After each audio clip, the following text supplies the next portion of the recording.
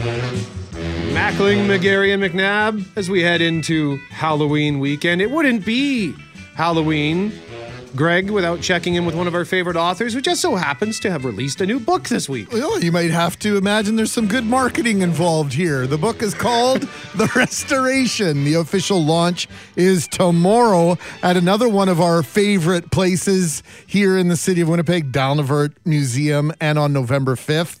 Another one of our favorite places. It's just a trifecta here at McNally Robinson. The writer is J.H. Moncrieff.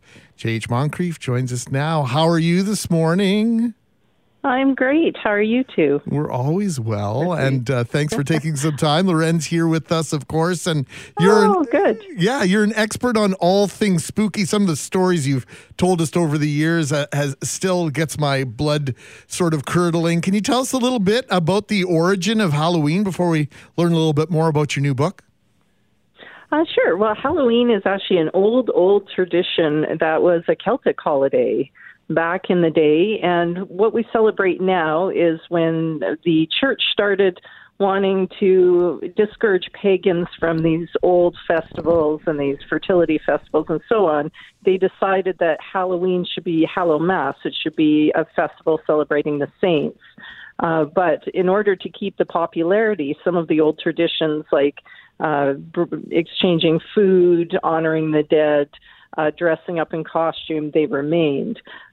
So we have right now what we celebrate is sort of this combination of a very old Celtic pagan festival and a church's stamp on it, if that makes sense. So where does the costume element fit in now? I mean, obviously it evolves over years like so many things, but at one point there was maybe more of a belief in the spirits, and then did it evolve into dressing like them, and then from there on, sexy pumpkins and sexy pineapples? Exactly. So basically back in the day, what happened was they believed that the veil between the living and the dead was at its thinnest on Halloween night. So people would dress up as spirits to scare spirits away. That's also why they carved jack-o'-lanterns. The idea was that it would scare spirits away, these scary-looking pumpkins and gourds and other things. But over time, when the holiday came to the States, that's when we start to see things change and become more commercialized. Well, and Loren, I'm glad you mentioned the sexy thing because, over the years, that's become such a huge trend where almost every costume that's made for women is sexy this or sexy that, sexy fence, for example. So what is your take, JH, on that trend? Well, I think if women want to dress sexy, that's totally their prerogative. I think it gets into sort of a dangerous spot when we see these sexy costumes being made for young girls, like very young. There's been outcries about that where, even 5-year-olds, 7-year-olds, 10-year-olds are being marketed sexy costumes. That's when I think a line needs to be drawn. But I mean, if a grown woman decides she wants to be a sexy cop, well, more power to her. I think that's very well put. So, JH, we understand your new book, and we love local connections. The Restoration was actually inspired by a paranormal experience you had at Dalnavert Museum. Tell us about that. Hopefully I don't give anyone nightmares. So I was chosen to stay overnight at Dalnavert House as part of Thin Air. And we were given full reign of the museum. All the ropes came down, and we didn't really have any chaperones, which I found amazing. And we were allowed to write wherever we wanted. So I wrote in Jack's room. He was the son who died, and he died in that room. I was sitting on the floor by a closet. I got up, left my laptop on the floor, and went to look out the window. And as soon as my back was turned, bam, the closet door slammed open into my laptop. First I texted my mother to tell her what happened, and her response was, well, didn't you want that to happen? I said, no. So then I went and looked in the closet. There was no one in the closet. I tried to see if the door could be partially closed. It wouldn't. It either was all the way open or all the way shut. We walked, when the other writers came in because they heard the noise and thought something had happened to me, we walked back and forth to the window trying to see if the door would pop back open. It didn't happen. We couldn't recreate it. So someone didn't want you doing what you're doing. That would be, he did not want you in there or didn't want you writing the book would be my guess. I would have thought that too, except I didn't feel anything negative in there. Okay. I continued to write in there for the rest of the night until about 4 a.m. And the only difference was it was freezing in there. And I didn't notice this until the other writers came in and they commented how cold it was in there. And then as the night went on, it got colder and colder and colder until I couldn't even flex my fingers anymore. And that's why I finally went to the attic. But I never felt Oh, you went to the attic. That seems like a logical choice. Let's go. Let's go to the attic, JH. That's where they had us sleeping. So I didn't get much sleep, but... Oh, wow. So the Dalnavert Museum is an amazing property. I went there a couple of years ago for a Halloween theme. They did like a Dracula themed night. So even though it's this beautiful building, but it is creepy at night when the lights are out and knowing that there's the potential that it could be haunted. So when you went in, even before this experience, were you nervous or were you excited? Like, what were you feeling about that? I was excited, and I also it's this weird thing when you write about the paranormal. You sort of hope things will happen, but you also aren't really prepared when it does, because whenever something like this happens, your body rejects it right away. It's almost like you have this intense terror, and then right away your mind goes, nope, that didn't happen. No, what's the rational explanation for this? So I really hoped that something would happen, but I had my doubts. I've been to many haunted places, and I've tried Ouija boards and that. Nothing's ever happened, so I didn't necessarily expect something to happen, but I knew that if it would be in Jack's room. So that's why I opted to spend the evening there. So, JH, is there a line here in terms of skepticism and openness to welcoming spirits into our lives? Because I don't want to give away too much of my personal life here, but I did date a witch for a while, and she was very open about her beliefs, and she warned me. We had a later night.